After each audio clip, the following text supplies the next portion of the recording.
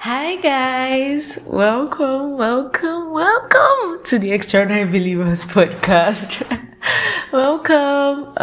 If you're new, you're so welcome. I have prayed for you, and I have every day wished and hoped that you will stumble on this podcast or see our banner or see it from your friend's status or however you got to see this. And I'm so glad that you are listening finally.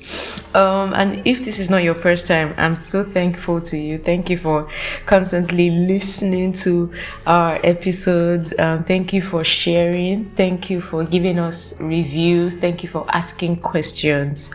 So far this season, this is season 5. Wow, 5. Season 5 of our podcast so far, and the purpose of this season was to rekindle, or is to rekindle, your love for the Bible, for your love for the Word of God. And see, the Word of God is so beautiful. God is worth it. The Word deserves to be studied. Right, and so far we've talked about a lot of things. What happened with the Amalekites? Why did God ask Saul to utterly destroy them? Do I have to confess my sin when I sin? How about First John that says, if you confess your sins, He's faithful and just to forgive us of all our sins. We've explained different things from the Bible, from the scriptures. We've done a commentary on the book of Ephesians, so far. And see, there's still so much more. See, personally, I have a lot for you. And we're still going to be inviting yet more people. And so today we want to talk about one very popularly misquoted scripture, and it's 2 Corinthians from verse 8.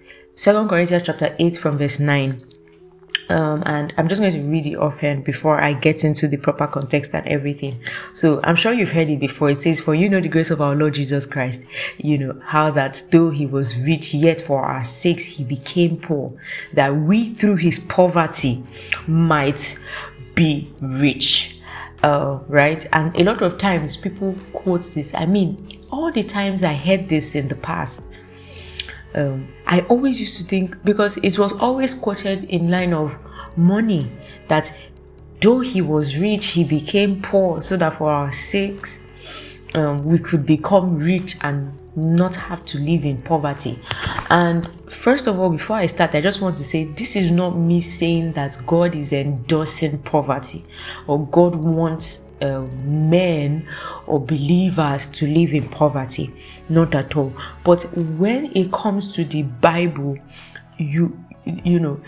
it's just like every other piece of information, in the sense that when you are interpreting it, there is a context that applies. So for example, if I'm writing to my sister and we have our code, we know how we talk to each other and all of that, and I'm writing to her, and I just use a slang like, "Oh, go get out, Jari," or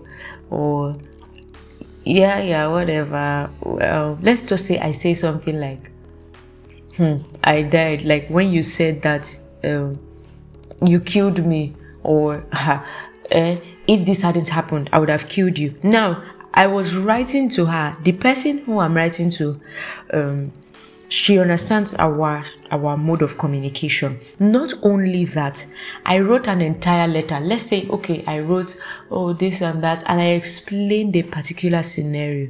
And then I now say, she really murdered that girl. Probably I was just telling her about when a friend was dragged or a friend was thrown, and I'm like, that she murdered her, as in she killed her. When she was done, she left her dead, kind of thing. And then someone takes it like, this is a murder case, or someone is dead, or they've killed someone, or this person killed someone.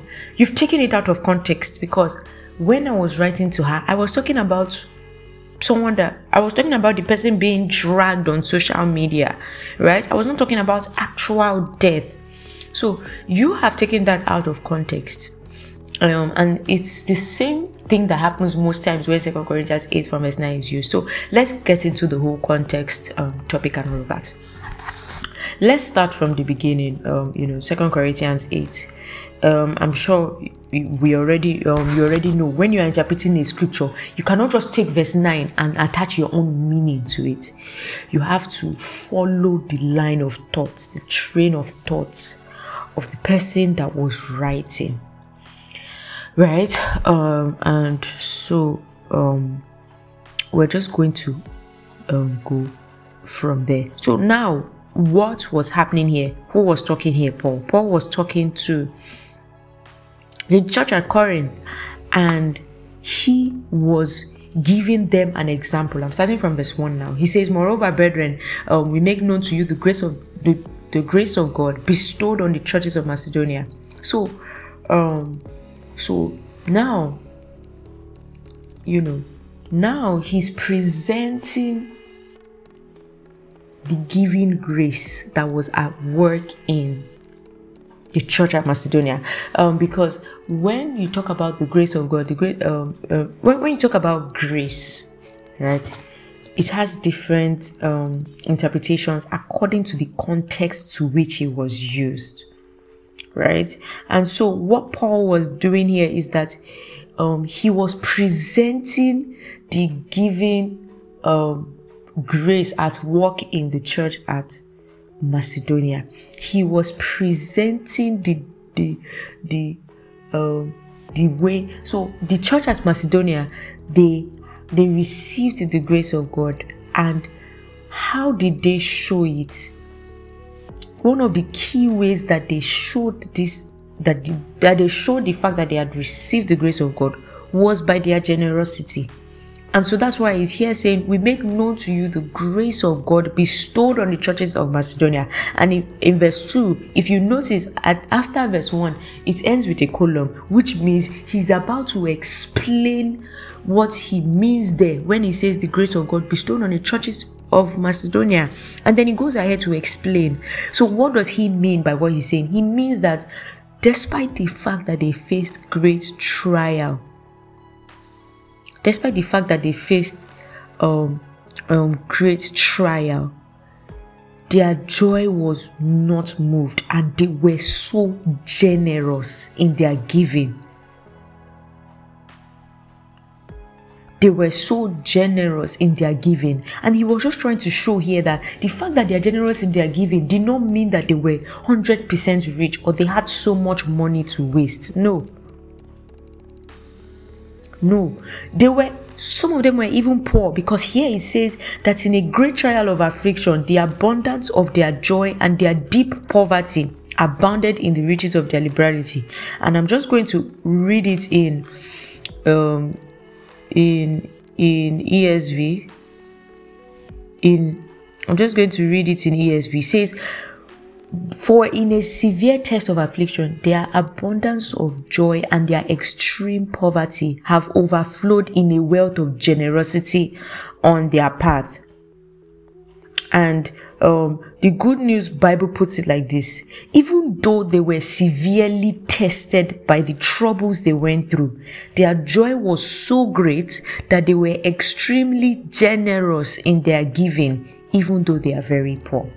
So it was just here showing that these guys were demonstrating with their finances that they had received the grace of God. Not because they had money to throw around, but because they have received something that is so great. I don't want to get ahead of myself, so I'm just going to continue.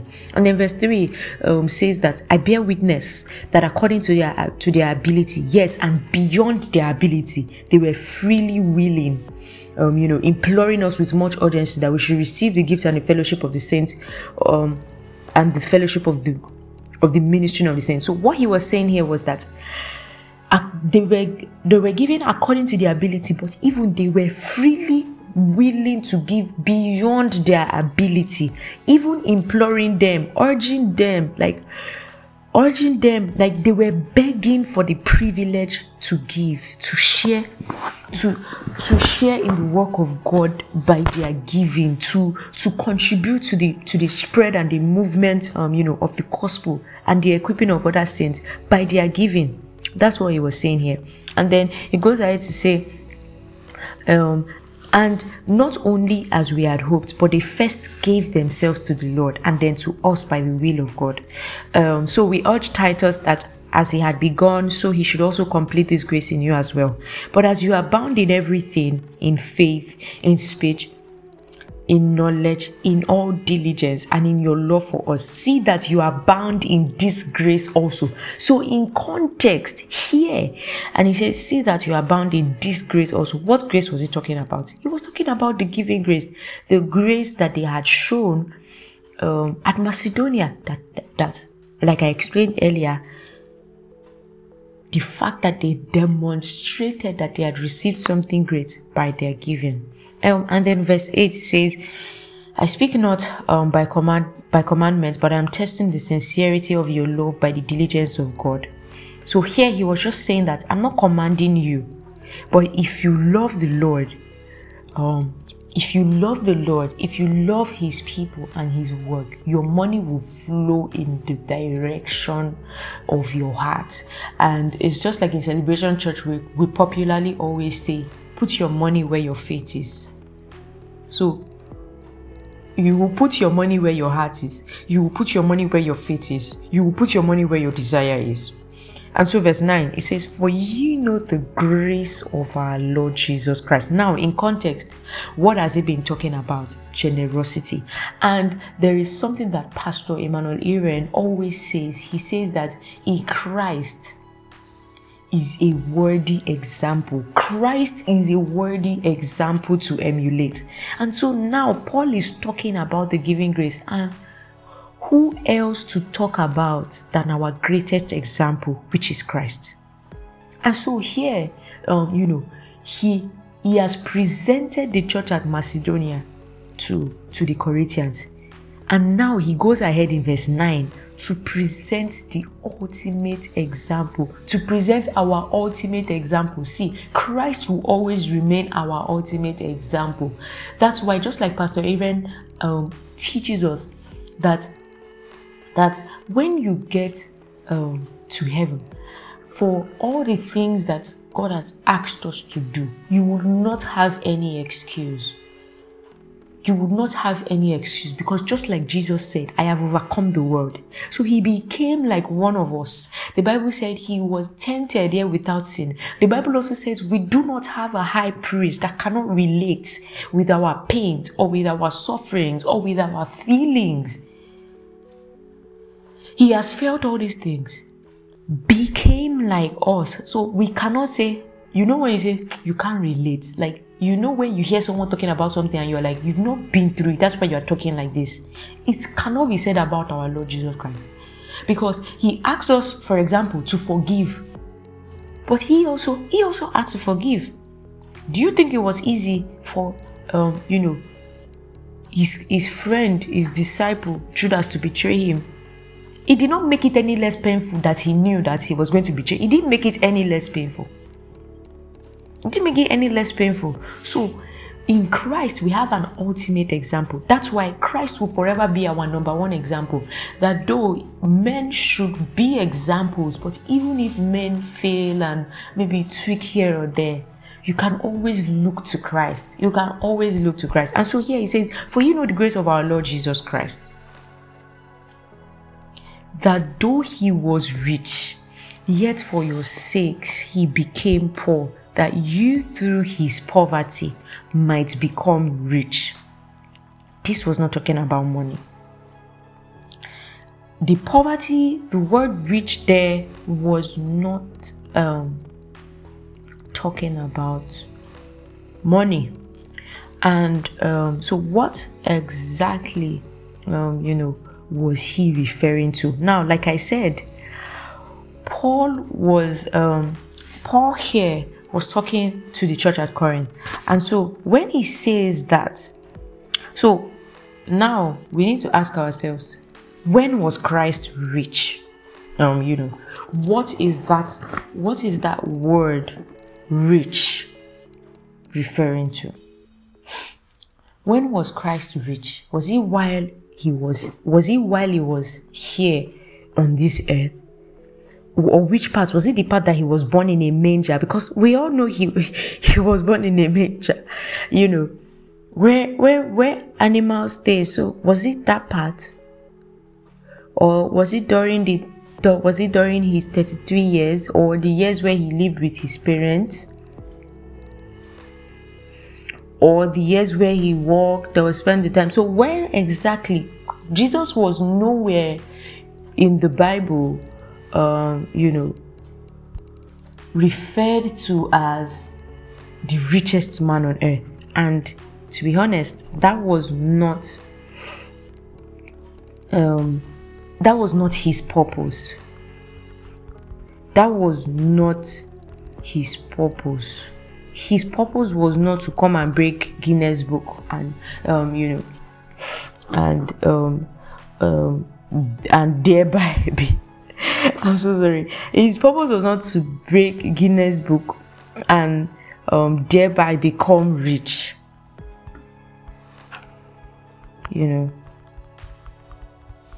So that was not his purpose at all. So based on that, there was he wasn't struggling, but there was nowhere in the Bible that Jesus was recorded to have been a billionaire, or to have had money and all of that. So he was not talking about physical riches. We're not talking about money like cash. So he says, though he was rich, yet for our sakes he became poor, that we through his poverty we might be rich. This was not talking about money. So I think I've said that enough times for you to know that this was not talking about money. So what was he really talking about? So I would like to explain it like this. When he talks about though he was rich, yet for your sakes he became poor. I'm so sorry that it feels like I'm going round. I actually have a point, I promise. So that though he was rich, yet for your sakes he became poor. So he was talking about spiritually, right? He was talking about spiritually. Jesus is God. Are you aware? Jesus is God. He is God. He is God. And in the beginning, John chapter 1 from verse 1 to 3 tells us, in the beginning was the Word, and the Word was with God, and the Word was God. Then it goes further in verse 14 to tell us that the Word became flesh and dwelt amongst us, which means God became flesh. He became one of us. So God became, Emmanuel, God with us. He dwelt amongst us, like men. He came to this world. He lived. He was hungry. He was tired. He wept. He cried. So he came as a man. So that is enough poverty. And that is what Paul was trying to explain. That's enough poverty. It says that for your sakes, he became poor. He was rich. How was he rich? He was God. Yet he became like one of us. He became like one of us. And we see how Philippians 2, let me quickly open it. Philippians 2 from verse 5. Let me quickly open it. It was talking about having the mind of Christ. Yes, from verse 5, I got it. Yay. It says, let this mind be in you, which was also in Christ Jesus, who being in the form of God, did not consider it robbery to be equal with God, but he made himself of no reputation. God made himself of no reputation, taking the form of a bondservant and coming in the likeness of men. Verse 8 says, and being found in appearance as a man, he humbled himself and became obedient to the point of death, even the death of the cross. That's what he was referring to when he says, though he was rich, he became poor. And there is something that Pastor Aaron will always say. He says this, that even if all that Christ had to do was just come in the form of a man, it was enough humiliation. It was enough poverty in this context. It was enough poverty. If all he had to just do was just come in form of a man. Like, imagine you having to live. And this is not me saying that men are dogs, but I'm just trying to condescend to a lower level from our level as men. Imagine having to live like a dog for a day, or live like a rat. So that means you have to run. That means human beings cannot catch you. So you have to run. You have to always run. You probably have to bite things halfway, bite things that you should have no business eating. Just imagine it. So imagine having to stoop low. A lot of us, we've even reached places of authority, like positions of authority, that we cannot even imagine ourselves going back. Like, maybe now at your office you are a manager, or you are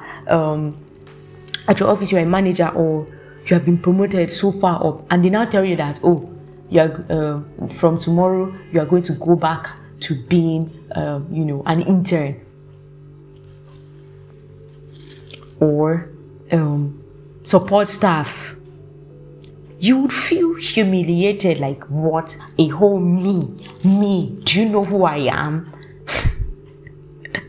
Do you know who I am? A whole me. You would feel humiliated. You would feel, in this context, poor. Why? Because you had a former status that was higher than this. And it's the same thing that he was talking about here, that Christ came in form of a man, and being found in the appearance as a man, he humbled himself. He became obedient to the point of death, even the death of a cross, of the cross. And this is what he was referring to here. This was the riches he was referring to, the fact that he was God. So he became poor by becoming a man, that through his poverty we might become rich. And here it says he humbled himself to the death of the cross. And verse 9 says, therefore God also has highly exalted him and given him the name that is above every name. So now, through his poverty, through what he did, because he came as a man, now we are rich. Because he came, now we are rich. Because he came, now we are enjoying riches. We're enjoying riches. So rich here, and whenever you see that in the Bible, whenever you see words in the Bible, you must always interpret it in context. And so he was rich, that is, he was God. He came as a man, he became poor, that through his poverty, that through the fact that he came as a man, he came to expose the works of darkness, and he came as a worthy substitute for our sins. And so because of that, because he has come, because of his coming, in his coming, he died. And so because he has died, by his death, burial, and resurrection, we've become rich. Because we've been blessed, just like Ephesians says, we've been blessed with all spiritual blessings in heavenly places. So we are blessed. We are rich. We are blessed. We are rich. And this doesn't have anything to do with money. As a matter of fact, if all you have is just physical money, you just have cash, then you are, we're really sorry, but that's not rich. You have money, yes. But how about after this world? How about after this life? Right? So when it was talking about riches there, he was talking about all that we now have as a result of what Christ has done. And so why did Paul put this? Because we can say, it's so confusing. Why did he have to put this here if he knew that he had the ability to be taken out of context, or if he knew he was not talking about money? And I would say this Paul was trying to show them, like I said earlier, our worthy example, which is Jesus Christ. He was trying to show them that now, because Christ, who else to show you when talking about generosity than our Lord Jesus Christ? Because he gave everything for us. And so he's worthy of our everything. That's exactly what Paul was saying here. That look at Christ, look at his generosity. His generosity is shown in his salvation plan. In his salvation plan. So that's what he's showing you here, that he gave everything. He did not consider that, his majesty was he did not consider himself too high, too majestic. He threw his majesty away in a minute, and he became like a man. He became a man. Right? So Paul here was just saying, look at our example. Look at Christ. In his salvation, which is why we are even here. We are celebrating his generosity. We are celebrating his generosity. And so, because he is our everything, and because he has given us everything, he did not hold anything back. Now we can sing withholding nothing, because he didn't withhold anything from us. He came for us himself to die for us. Now we are rich because of what he has done. Because of all he has done, we are enjoying in this life and beyond. We live forever. So many benefits. We live forever. We have power and authority. We have access. There is no more condemnation for us. This is what he was referring to. Look at Christ. He's our everything. He has given us everything. And so we can give him everything. So he was just trying to show them, because an understanding of this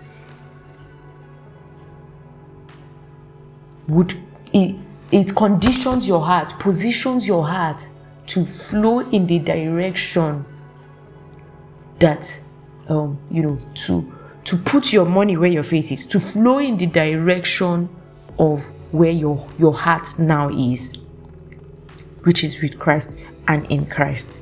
So that was what he was saying here. Christ is our everything, and so he deserves everything, and we can give him everything because he gave everything for us, withholding nothing. And so you can read the rest of 2 Corinthians, and you would see that Paul just goes further to talk about this, to talk about just talk about, continue talking about giving. He continued from verse 10, telling them to do it with a willing mind, and he kept going and going and going until the end. So you can read the rest of the chapter. But then I just have something to say. If he was talking about riches here, right? If he was talking about riches here, how about the apostles? So who were those guys? His disciples, they worked with him. They were with him. So if he was talking about cash, like money, how come we didn't see it in the lives of his apostles, his disciples? Paul said he had to work. Paul was working a job. But are you trying to tell me that Paul did not believe Christ to the fullest? I mean, he's even the one that wrote this one. So if he was talking about money, Paul, why do you still have to work? You are rich now. I mean, you should be rich if you are telling us about riches. But that was not what he was referring to. And I really hope that this has helped you understand. I'm really sorry for the parts where I stuttered, or I was trying to find some scriptures to buttress the point. That was what was happening. I was trying to find some scriptures to buttress the point, and maybe I was a bit shaky in some parts, but yeah. I really hope that you understand. I really hope that this has helped to shed more light to any questions you might have had about this, or has helped to shed more light to the popular misconceptions on this text. And I really hope that when next you're asked, you're able to give an answer, you're able to give a response. So please like this podcast. If this blessed you, please share with your friends, share excerpts from this, and encourage your friends to listen. Please like this podcast, give it a 5-star, even if you've given it a 5-star before, if you are listening to it now, please give it a 5-star again, because when you rate it properly, it spreads more. So please share, invite your friends to listen, ask questions. If you have any more questions, feel free to ask at the Extra Believer on Instagram, at the extraordinarybelievers@gmail.com. You can always ask your questions, and I'll be more than willing to answer. Until next time, bye.